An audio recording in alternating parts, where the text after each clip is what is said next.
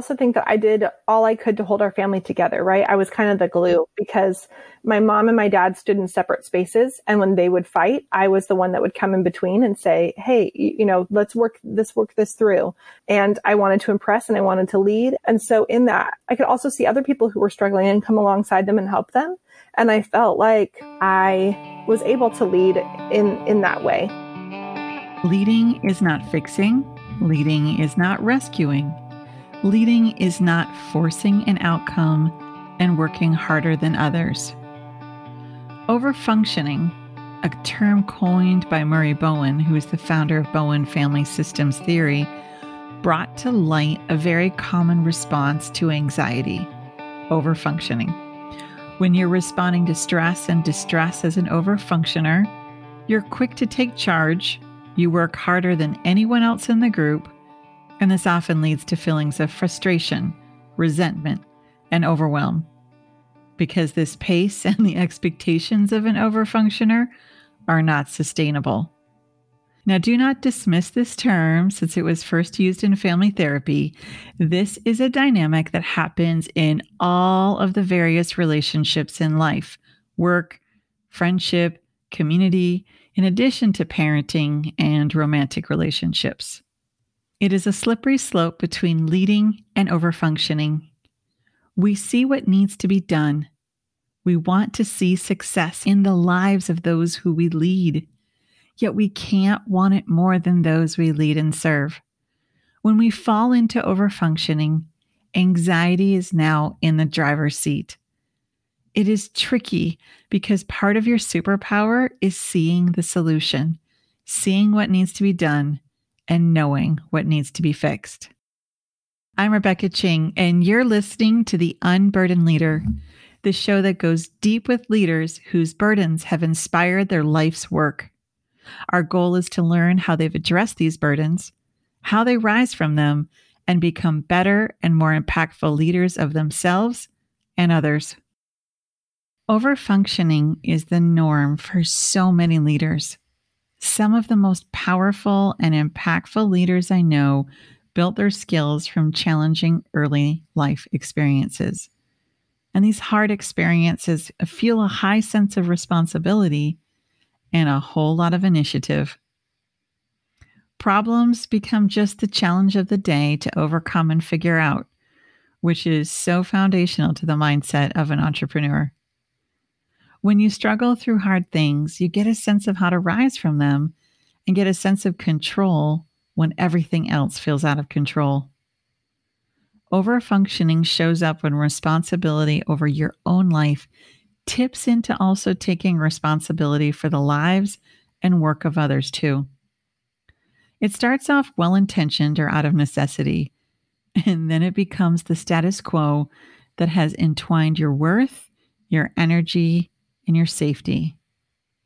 Today's guest is a powerhouse serial entrepreneur who is leading and working hard to make everything around her beautiful and filled with meaning and purpose.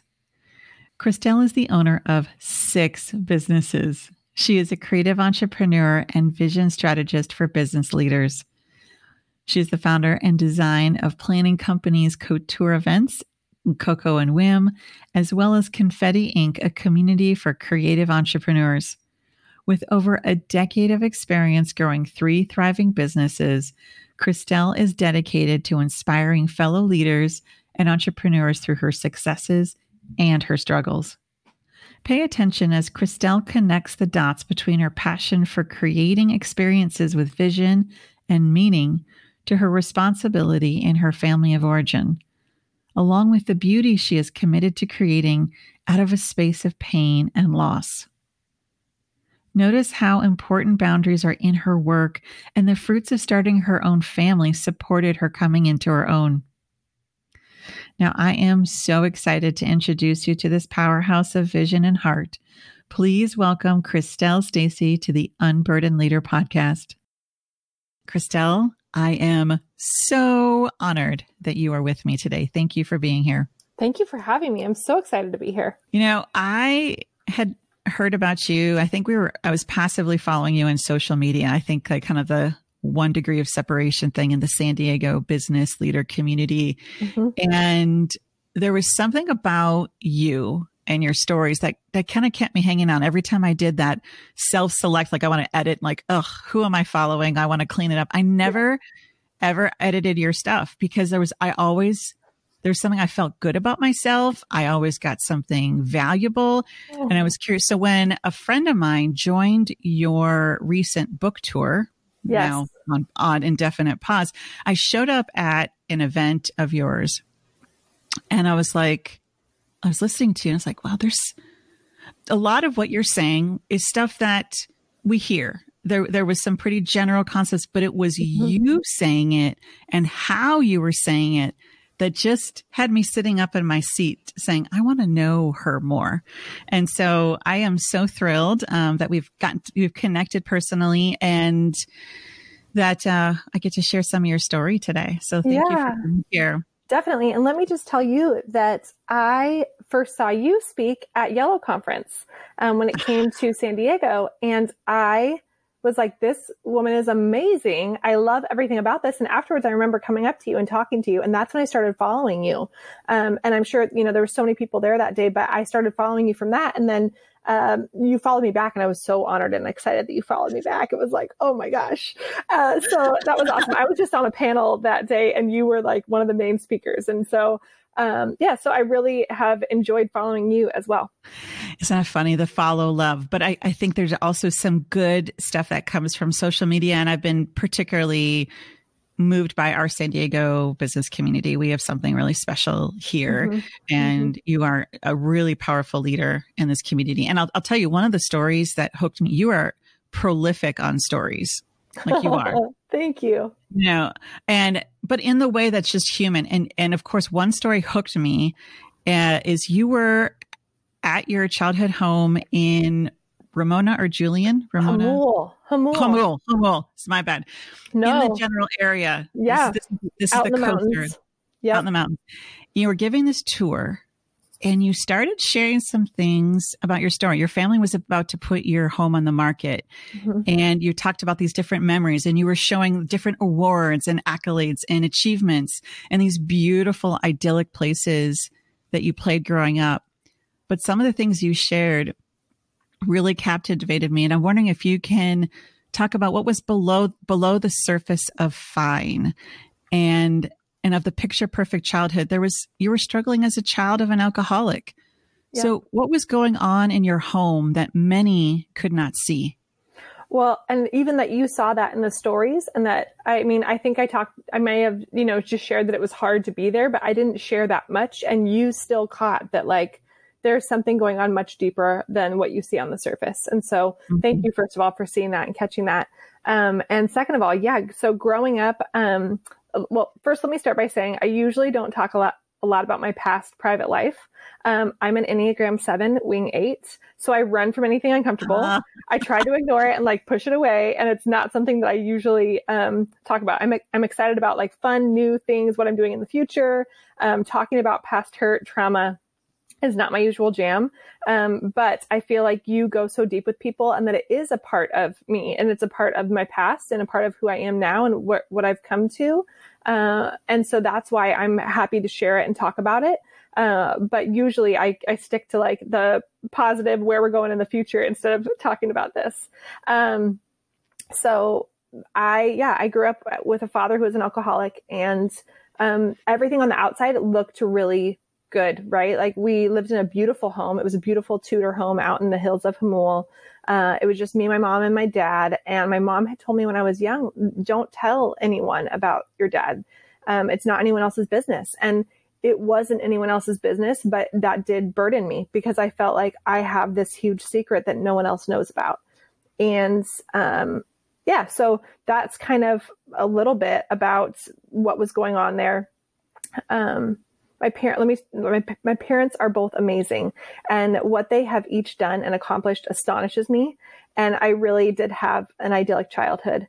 Growing up out in the mountains, we had land, we had space, it was beautiful. But while the outside looked picture perfect, the deep secret was my father. my mom wanted what was best for me. She wanted me to have friends, and she wanted me to be able to have people over.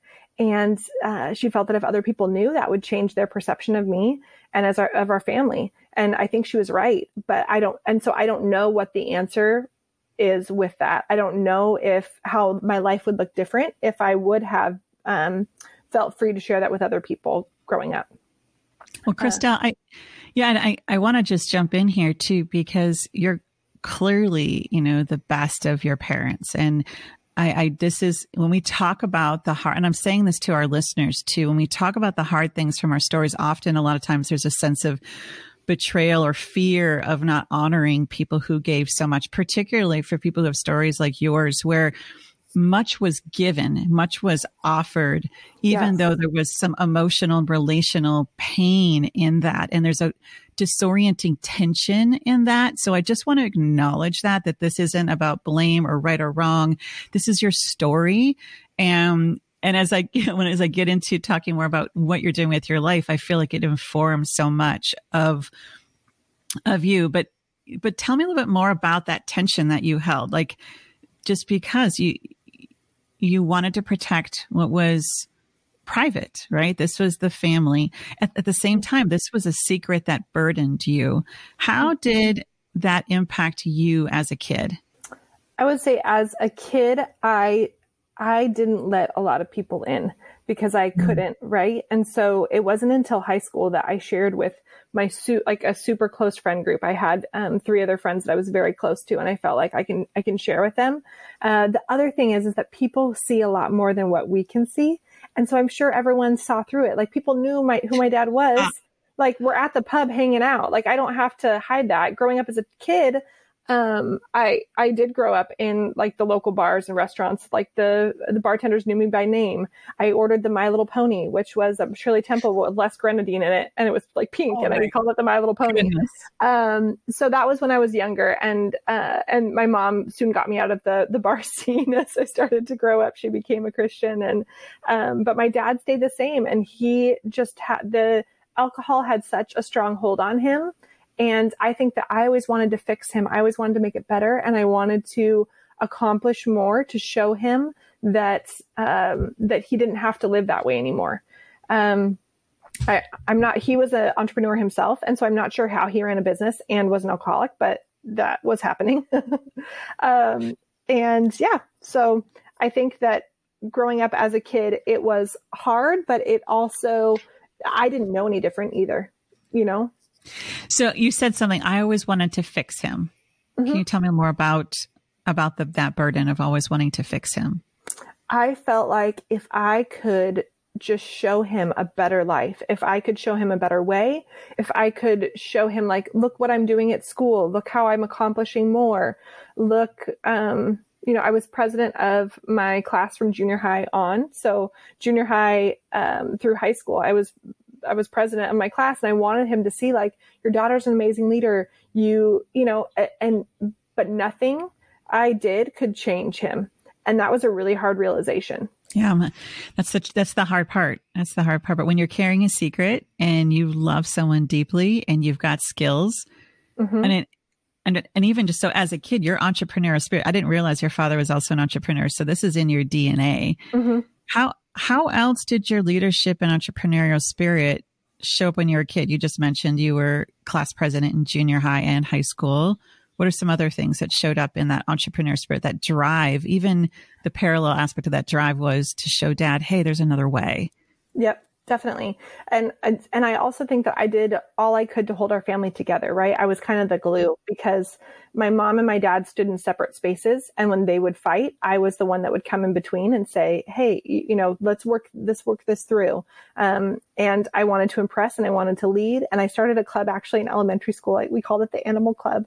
And we would visit like the National Cat Society, even though I'm highly allergic to cats. And it's like a completely different story, but I would have to wear it like socks on my hands and goggles on my face and a mask. But I wanted to see these cats, and I wanted to show people that like we can save these cats.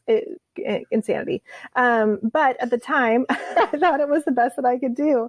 I enrolled my friends at school, and as I got older, I started to gravitate towards leadership. I wasn't the most popular kid. As you can see, like I was wearing goggles on my face and socks on my hands. But I also wasn't the nerdiest kid, but I was friends with everyone. And so in that, and I could also see other people who were struggling and come alongside them and help them. And I felt like I was able to lead in that way. Yeah. I think that's powerful. And so I'm sitting here and my therapist parts of me are going, well, no surprise that, you're a serial entrepreneur yourself in the arena of weddings and events and corporate experiences, like the things where you are the glue, where you keep everything together. You create these beautiful experiences and give them something that maybe they beyond what they imagined. And that gives you a sense of pride and joy and accomplishment. So, I mean, I'm not going to be like Captain Obvious here, but wow. I mean, it's amazing how this burden that was really hard, though, also informed these businesses, like this amazing impact that you're having on the community and beyond. So can you talk to me more about that? Yeah, definitely. So growing up, I went to a lot of parties. We had a lot of parties at our own house. We had a lot of parties that we were going to. And I would say I noticed that there was no meaning behind them. There was no purpose, and it was just chaos. And I think at a young age, I thought like this could be so much more meaningful and it could be so much better organized. And I could do that. Like I could take this on and I can make this better. And so as I grew up and was involved in student government in school, but then also in college, even I started to arrange people's events and birthday parties and fun things for them that I was like, this could be so much better. What's your purpose of this event? And they're like, it's a birthday party. I'm like, I understand it's your birthday party, but how can we get to like the purpose or the heart? And it's like to love on you or to make you feel special. And so how can we do that? What's the best way we can do that? And how can we do it in an organized and really well thought out way? So that I think you pointed that out to me and I hadn't thought about that before, that's why. And it took me some time to like mull this over. And as you said, you wanted to interview me. I was like, wait a minute, there totally is a connection there, but I had never noticed it before. So. Oh, it's a huge connection. Just the drive that you had to keep your family together, to have meaning and purpose, to have clarity, to have connection, to love, like that drove you. Mm-hmm. It was your glue. And as a young kid, and many people, at least in my training, especially with trauma training and kids who grow up and where alcohol or substances are abused, trauma isn't maybe like the stereotype. It's more of like these breaches of connection and these little betrayals of trust and disappointments that like add up over time, right? Constantly. Yeah. And it's like, why, like, how can I change this? What can I do? And there was no answer there, but I constantly tried. I constantly wanted things to be different. So interesting.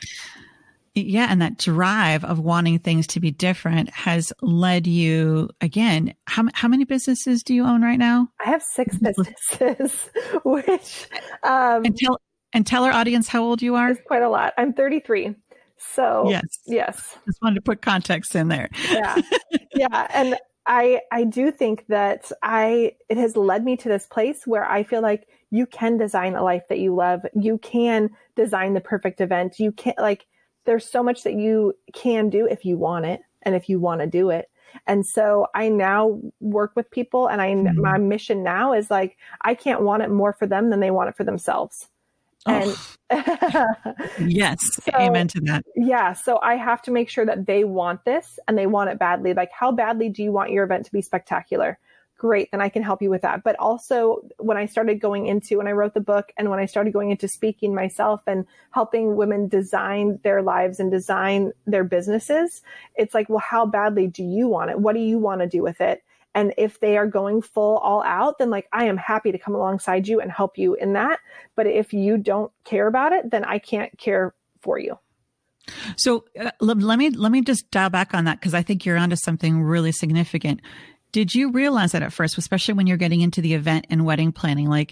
Did you find yourself working harder than your clients and overfunctioning? Yes. Talk about some of the things that happened because of that and what you found yourself in those situations. Well, of course, I just wanted everything to be above and beyond, and I saw what it could be. And so I would I would go out of my way to make sure that things were more than what they expected. And then the things would happen where they just weren't as happy with it as I wanted them to be, or they didn't see what was being done. And I was like, how do you not see how spectacular and great this is? And, or they didn't want it. You know, we designed this beautiful event and they're like, yeah, no, I think I'm just going to go with the white linen. And it was like, okay. Well, then why did I spend hours planning this out for you if you don't want it? Like, so it took me a while because in the beginning I did take anything and everything, right? In business, that's what you do, especially when you're a young entrepreneur.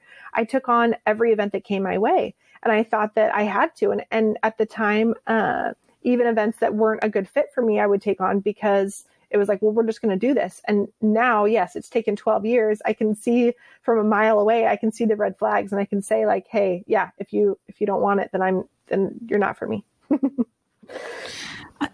I just think I can't help but suspect there was some powerful shifts for you internally and personally with this professional awareness, right? Like if you don't want this as bad as I do, I'm just thinking, I keep going back to your childhood. If you don't want recovery, if you don't want sobriety, if you don't want this connection and this unit the way that I do, I gotta tap out, right? Or else I'll lose myself. Those are my words. Yep.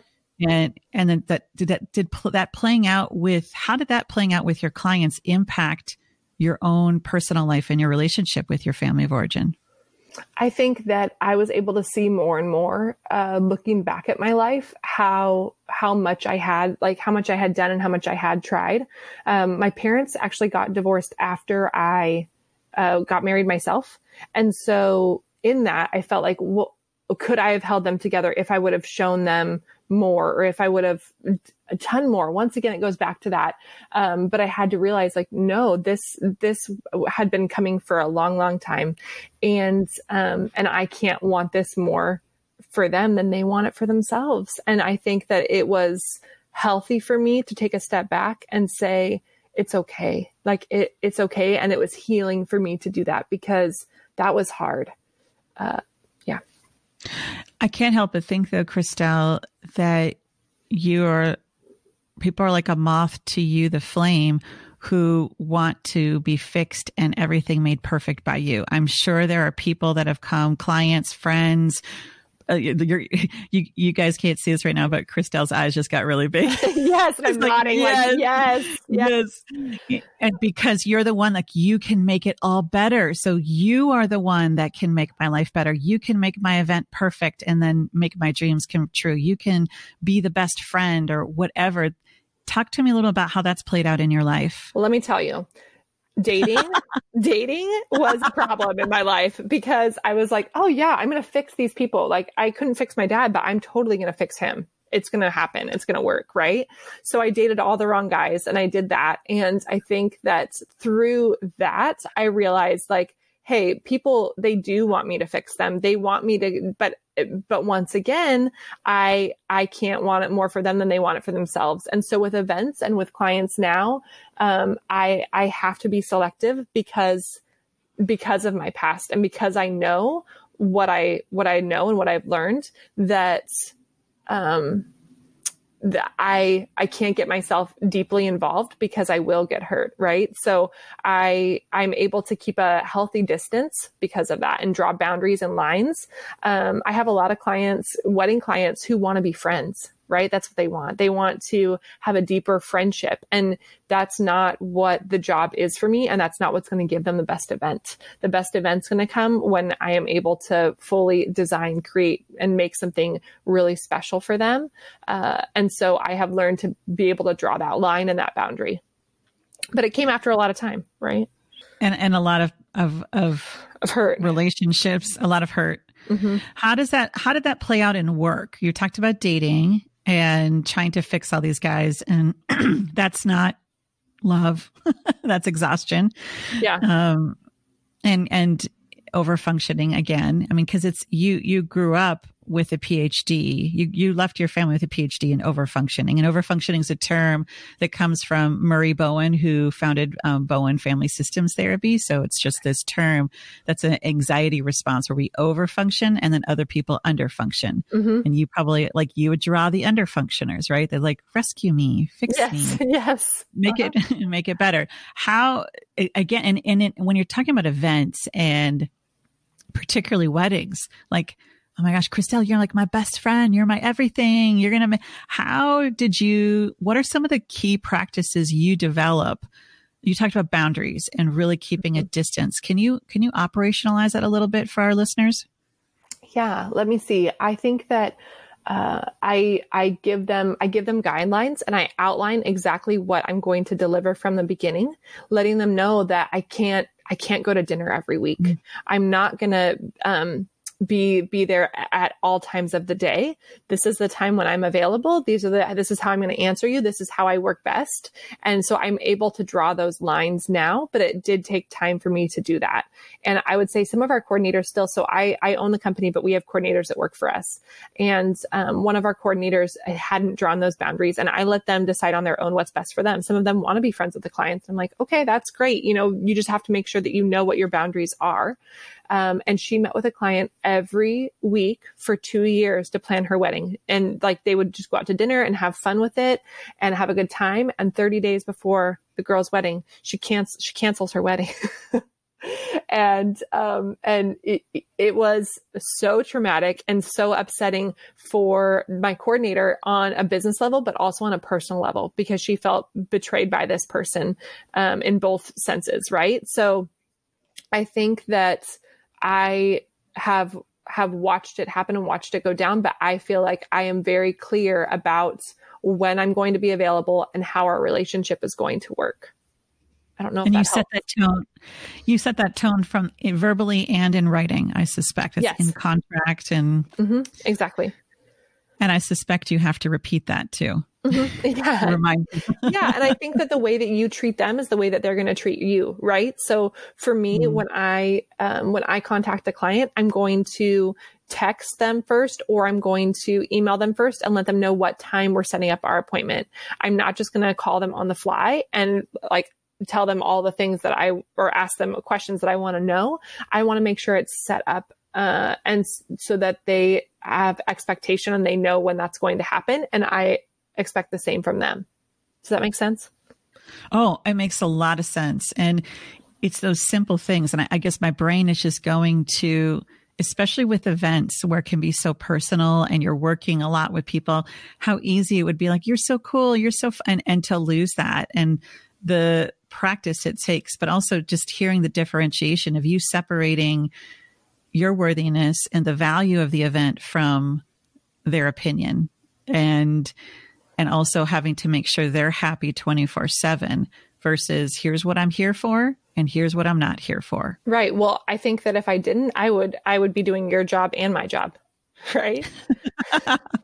So I feel like I have to, because otherwise we do become the family psychologist. We become the person who wants to make sure. And I tell them from the beginning, like, that's one thing I can't control. I can't control your family. We've had so many beautiful events that the client might have a sour taste in their mouth because of events that happened, the family events that happened at the wedding, not having anything to do with us. And in the past, if I got myself involved, then it became even like it tripled. Right. And so I had to take a step back and say, all I can control is the event itself. I can't control how your family is reacting to different situations and reacting to your marriage right now. That's something I can't do. So you used to get in there. You used to get in the weeds then, I'm hearing, with a lot of these family dynamics and expectations. I would feel it. I would feel it so heavily. And I wanted to help them. I wanted to make it right. Right. That's what I do. I fix things. I make it better. I wanted to make it special for them. And so I would do all that I could to do that. And now I've realized that, yeah, you have to be able to separate. Yeah. And you just said that again. I wanted to make it right. And that just goes back to the beginning of our interview, even talking about your family and with your father. I wanted to fix it. I wanted to make it right. It's such a driving theme in you, but you have grown up and you have again moved away from your safety and your worthiness and your purpose being to make everyone else happy. Yeah. Well, and separating them. I realized I couldn't. I had to learn that lesson time and time again. But I remember back to when I was probably like 12 years old, my dad came home drunk, and I knew when he walked in the house that he was just going to go and drink more. My mom and dad were fighting, and I went to the fridge and I took all the alcohol bottles outside on the front pathway, and I just started smashing them one by one, because I thought if he can't have the alcohol, then this could be healed. And I'm also making a statement, like I'm saying I don't want you to do this anymore, and I hope that he'll be able to see, like, this is hurting me, this is hurting our family, this is hurting mom. I got through like 4 or 5 smashed bottles, and they came outside, and my mom is yelling, and she's like, go upstairs, you need to get upstairs now. And my dad's telling me, I can't believe you're doing this, what are you thinking? And they were both scared for my safety, and I get that now, but I wanted to make it better, and I made things worse, right? So then it became apparent to me that while I was trying to fix it, it didn't fix it, and it turned into more fighting and more problems. And then they were also both mad at me. So it took me a few times to realize the same in events, right? So if I try to fix it and make it better, sometimes it makes it worse. Yeah. I just have this image. You said you were 12 when this went down, huh? Yeah. Yeah. At a young age, I realized that was our problem. These bottles. So if I get, like, in my 12-year-old mind, if I get rid of this, then hopefully that'll help the situation. And I'm telling them, like, I'm drawing a line in the sand. I don't want this in my life. But that wasn't the case. And you just reflected so many powerful nuggets there too, of how you getting involved. And again, just going from Murray Bowen's theory, there's this term called triangulation, where you were in the middle of your parents trying to navigate this. Once you started to extricate yourself from that, they were able to really focus on them. But if you triangulated, it became about you. Yep. You even touched on that with your events too. If you intervened and tried to make it better, then it became about you. And so those boundaries and that level of differentiation, that's, like you said, making those mistakes again and again. It takes time. Mm-hmm. Definitely. Are there particular times or burdens that, these burdens inspired? We see how what you do today was so inspired by some really difficult things at home. Was there a time when these burdens moved from inspiring you and instead threatened to take you out? Yeah. I mean, I think that, that last story that I just told, I feel like that is a huge part of that. Like, I feel like that is where I felt so defeated and so down. And, okay, well, if I can't help, then what do I do here? How do I remove myself from the situation when I'm clearly in it?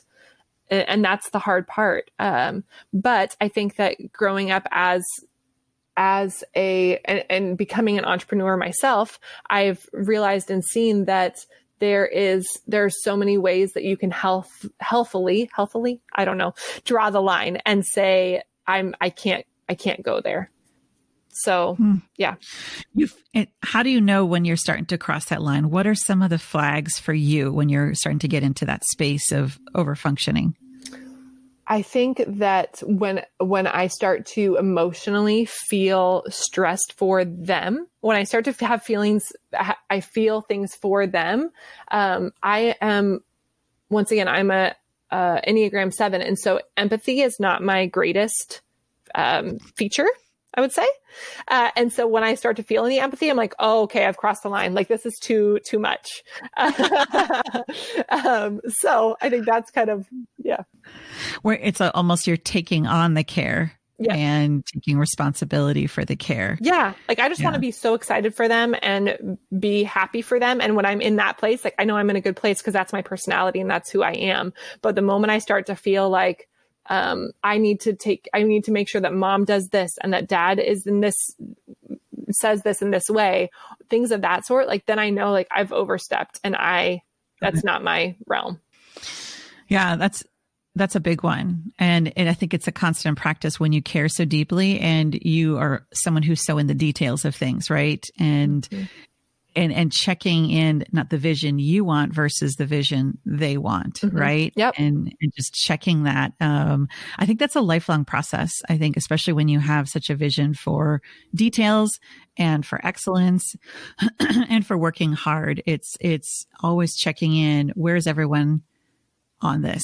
Right. Are we all on the same page? Right. And I think that don't get me wrong, I do care about the clients, and I am there for them in so many ways, but I know when I have crossed that line, and like, I'll write toasts, I've written vows before for the groom, things like that. Like, when I need to be there for them, I'll be there for them and I'll make stuff happen. But I also know where the line is. Well, you talked about empathy, and you're a deeply caring person, and you are a deeply feeling person. I sense that when I'm in your presence.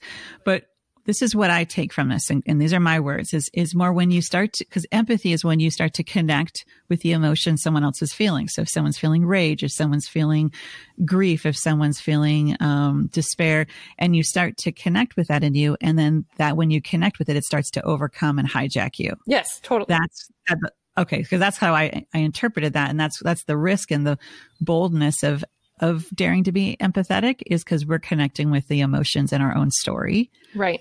But then so many people want to shut that down, because feeling that's brave, hard work. Yeah. Yeah.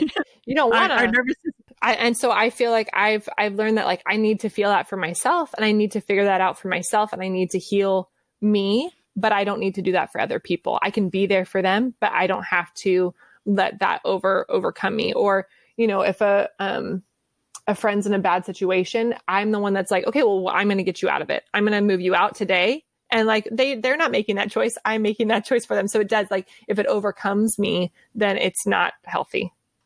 It's a tricky one, right? I mean, there's such an art to that. There's a time and a place to overfunction, and it's very personal. But if there's obviously patterns there, whether we're the one always rescuing, or in this relationship it keeps happening, it's a tricky one. Because I mean, I'm just thinking, there's times in my life where, I've jumped in. I'm like, this is life or death. We're going to just get shit done. We're going to do this. And then I have to check it, though, on what I can't maintain that. That's not sustainable. Right. Right. Yeah. And if I think if they don't want it to, like, I keep going back to that, but if they don't want it to, then the next weekend they're moving back in that example. Yeah. You know what I mean?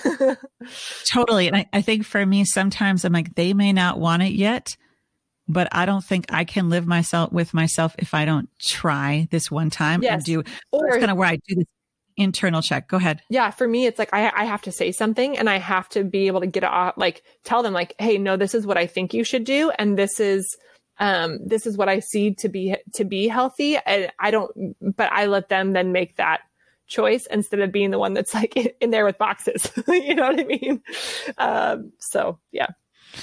Yeah. Again, it's so personal, but it requires having this sense of who you are and where you end and someone else begins. Yes. Mm-hmm. Yeah, totally. Are there any other, I mean, we've touched on some, but are there any struggles and regular challenges that still show up for you today as a leader and a prolific entrepreneur? As we have progressed in business, I would say one thing that it took me a long time to learn is finances. I had a really hard time with finances in the beginning, because I wanted to put my head in the sand and ignore it, because I was so passionate about my job. Like, I wasn't in it to make money. I was in it to share love and grace and to make these beautiful events with people. And so I was like, I don't really care about the money. But at some point you have to say, well, wait a minute, then is it a business? And so that's something that I struggled with, or is it a hobby, right? That's something that I struggled with a lot. I would say the first 5 years of business. And so I would say, yeah, that was a struggle, and getting through that and coming through that was huge. And my dad he's very financially savvy, but I didn't want to go to him for help, because I felt like I'm going to do this on my own.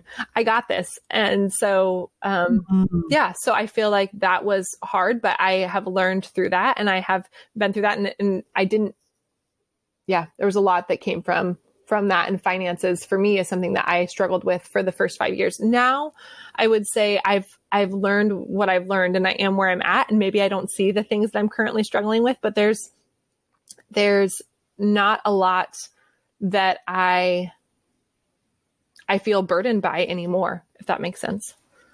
Mm-hmm. That's huge. Yeah. What's attributed to releasing some of those burdens?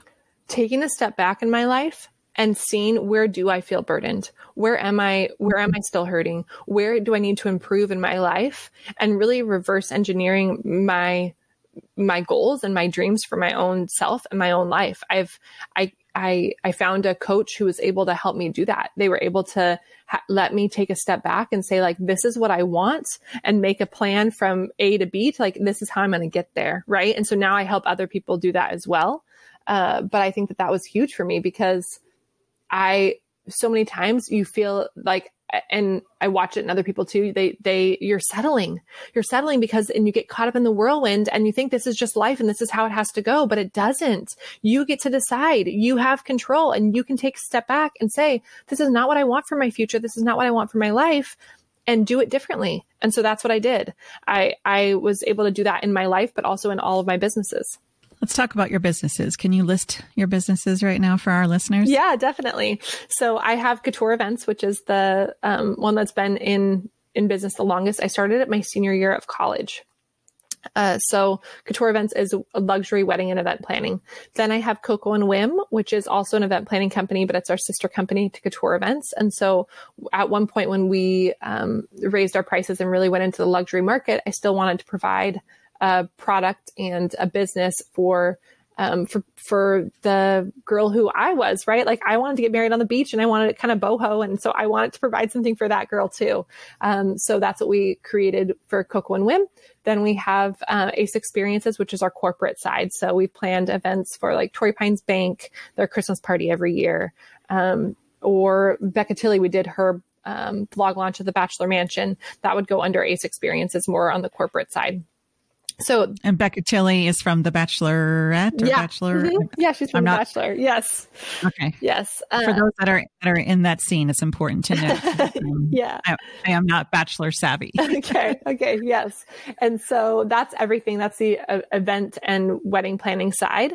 And then I have Confetti Inc., which is the podcast, as well as the academy and the conference. So the academies are online academies, and then the conference is a 3-day event that we do every year. So that's Confetti, and we help women entrepreneurs design a life and a business that they love. And then I have She Minds Her Own Business is another portion of that. And that's also it's going to be an online program in the future. Right now it's a book and a workbook. So that's coming up. And then, is there anything I'm forgetting?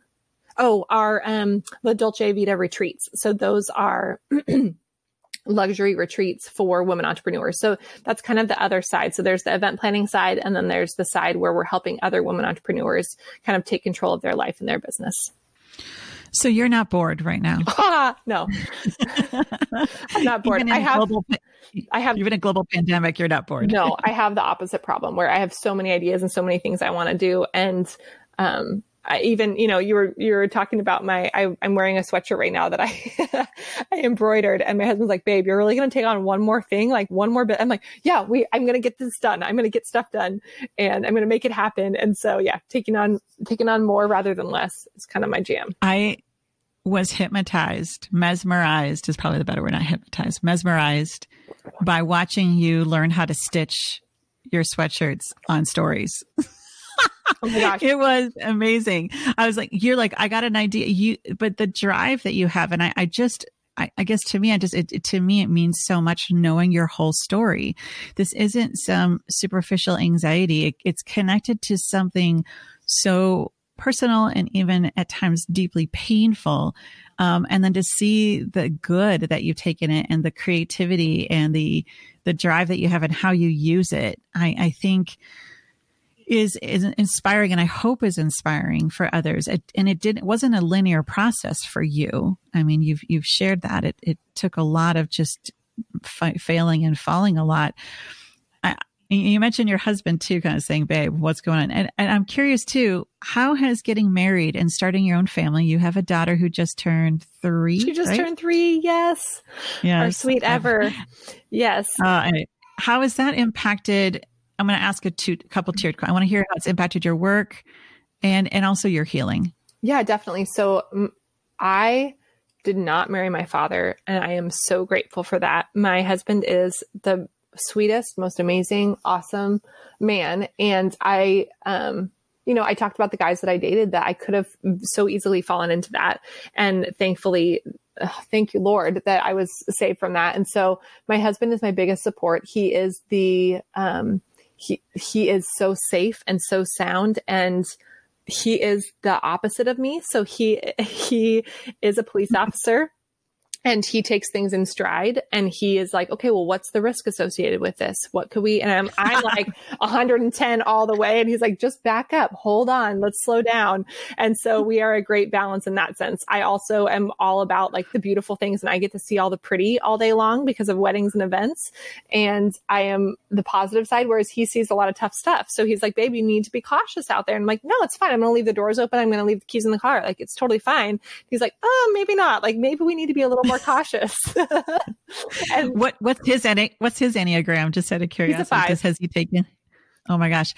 My husband, he's an educator, but he's a retired ocean lifeguard. And I joke and call him Captain Safety. He's a 6. Okay. So there's something, I'm like, Captain Safety, which I appreciate that too. That's awesome. Yeah. So he definitely, a lot of people, there's some challenges being with someone who sees the world so differently, but it sounds like we both really also value it's anchoring to have someone keep us putting our feet on the ground. Yes, it's so anchoring. And it's also, I feel like it's also good for me to be like, okay, let's go. Like I'll totally keep him kind of wild, and he keeps me safe. Right. I don't know if you saw the story. We recently went to the beach to watch the algae, the glowing bioluminescent algae. And he's a police officer. So he's like, babe, we can't go on the beach. And I'm like, but everyone's going on the beach. I'm going on the beach. Like it's happening. I'm doing it. And so I took my daughter down on the beach, and he stayed on the sidewalk and waited for, then the police start coming, and we're running back towards him. And he's like, I told you. But at the same time, like, I feel like it's good that like I'm pushing us to get down there, and he's pushing me like, but we got to keep it safe. So it's both ways. I don't know. Interesting. You know what's so beautiful about that, though, is he's like, okay, go to the beach. I'm staying here. And then the cops come, and he's like, see, and it's like, you do you, I do me. And, but there's a healthy balance there. There's something really beautiful. Yeah. How has your marriage impacted your work and your healing? I think in so many ways. I think that he has helped me to also draw family boundaries, right? And my marriage, I also felt like now I have my own family unit that I'm going to take care of, and that I get to decide what our traditions are and what our life looks like. And I don't have to base it on what was previously shown to me or what my example was. I get to decide for my future moving forward what that looks like. And I also was able to discover my purpose at a young age, which I believe like we're all here to serve other people, right? We're all here for a purpose and for a reason. And for me, the way that I do that is to inspire and to create. And so if I'm able to do that every day, what a huge blessing. And I'm able to do that with him and with our family, right? Like I'm able to incorporate that into our family, and also figuring out what drives him and what's going to drive our daughter in the future. She's 3 now, and I'm already looking for like, what are her things? Why is she here?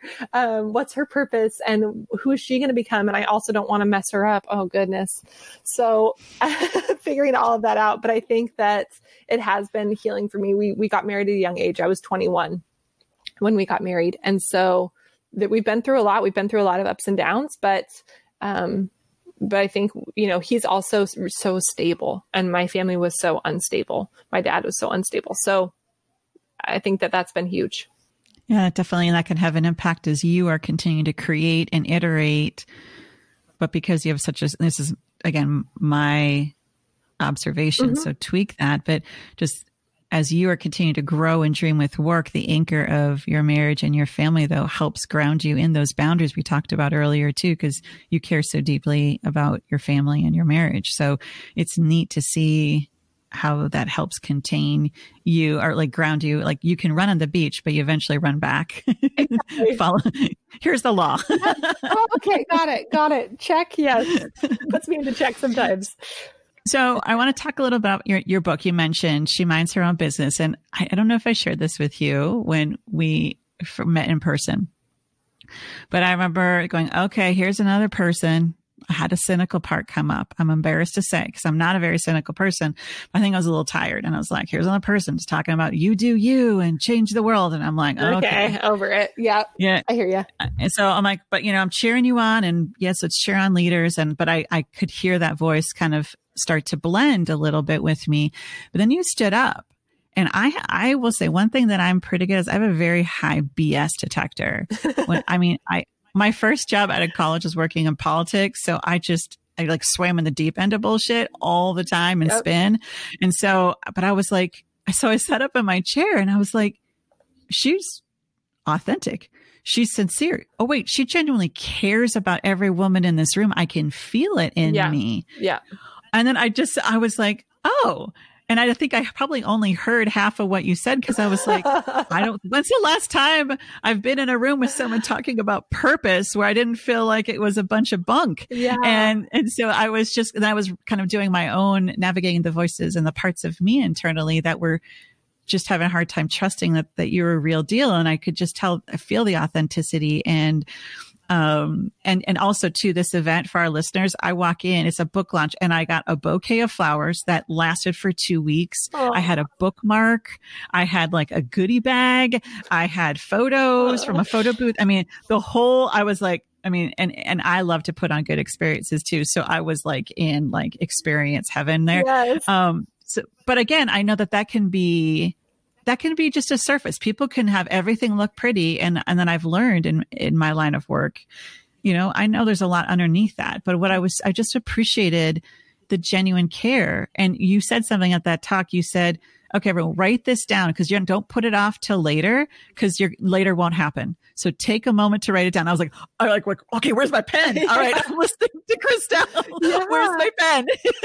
And I wrote that down. So talk to our listeners just a little bit about She Minds Her Own Business. It's this beautiful guide to help people discover meaning and purpose in their work. And I'd talk about the book and also what led to the shift of kind of creating this part of your business. Yeah, definitely. So I think that I saw what I was doing with the weddings, right? I was able to create these beautiful, wonderful, spectacular events and experiences.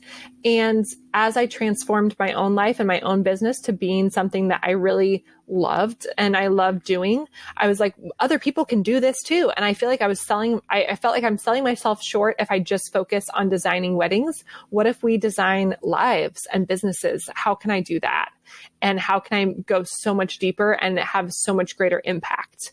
And so that's what the book is about. It's all the lessons I've learned in the last 10 years of business, all rolled into one. And as I continue to learn, I'm like, okay, well, now I want to share this with them and I want to do this. But I feel like it's the first 10 years, and it's everything that I felt like I needed to grow my business and to really, once again, take that step back and see, like, what do I want for my future? What do I want for my life? And how am I going to get there? So, we go through and we talk about values, which you're right. Like I feel like it is a topic that comes up a lot, and it is cliche, like values, passions, purpose, all of that. But there's so much goodness and deepness there. And so if you're able to really wrestle with it and sit down and go through it, I think it's life-changing.